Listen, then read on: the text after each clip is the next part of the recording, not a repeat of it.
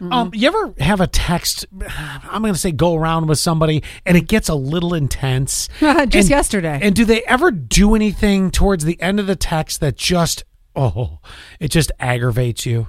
It's hard because I hate leaving things on a bad note. Yeah, that's one way of looking at it. This is more of a, I'm going to say, something that's added to the text in an attempt to make a point.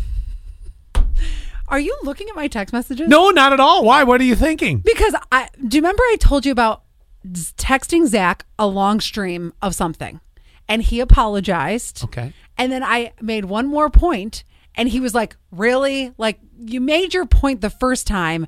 Why one more? What was the point?" It's one more alley. That's what it is. That's your new nickname. You may have seen this happen in your life. A professor just got fired for using too many question marks at the end of the text. So instead of just one question mark, it's like 5 in a row. Oh, I'm like this with exclamation points. Oh, that's coming. So using too much using too much punctuation can be very annoying. Mm-hmm. But is it a reason to fire someone? Well, a university lecturer in England got canned for sending a text message to fellow staff that contained too much punctuation. There has to be more than this. Finishing texts with 5 question marks was considered to be aggressive and abusive behavior. But a court ruled he was wrongfully fired. So his ex-bosses now have been ordered to pay him $20,000, which probably deserves an exclamation point at the end of it. That's the hard part about when you are texting or sending emails.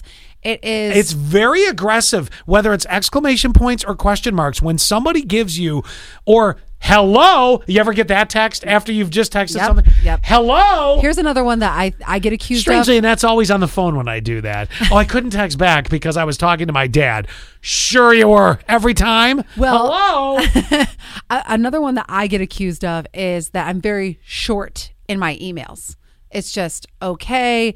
It's not always real flowery. I just answer the question and move on. So you're telling me you're just not a warm individual when it comes to... I guess not with work emails, no. Oh, all right. I'm like, okay, do you want like 500 smileys? I'll remember that at the end after, did you get that done? Question mark, question mark, question mark, question mark.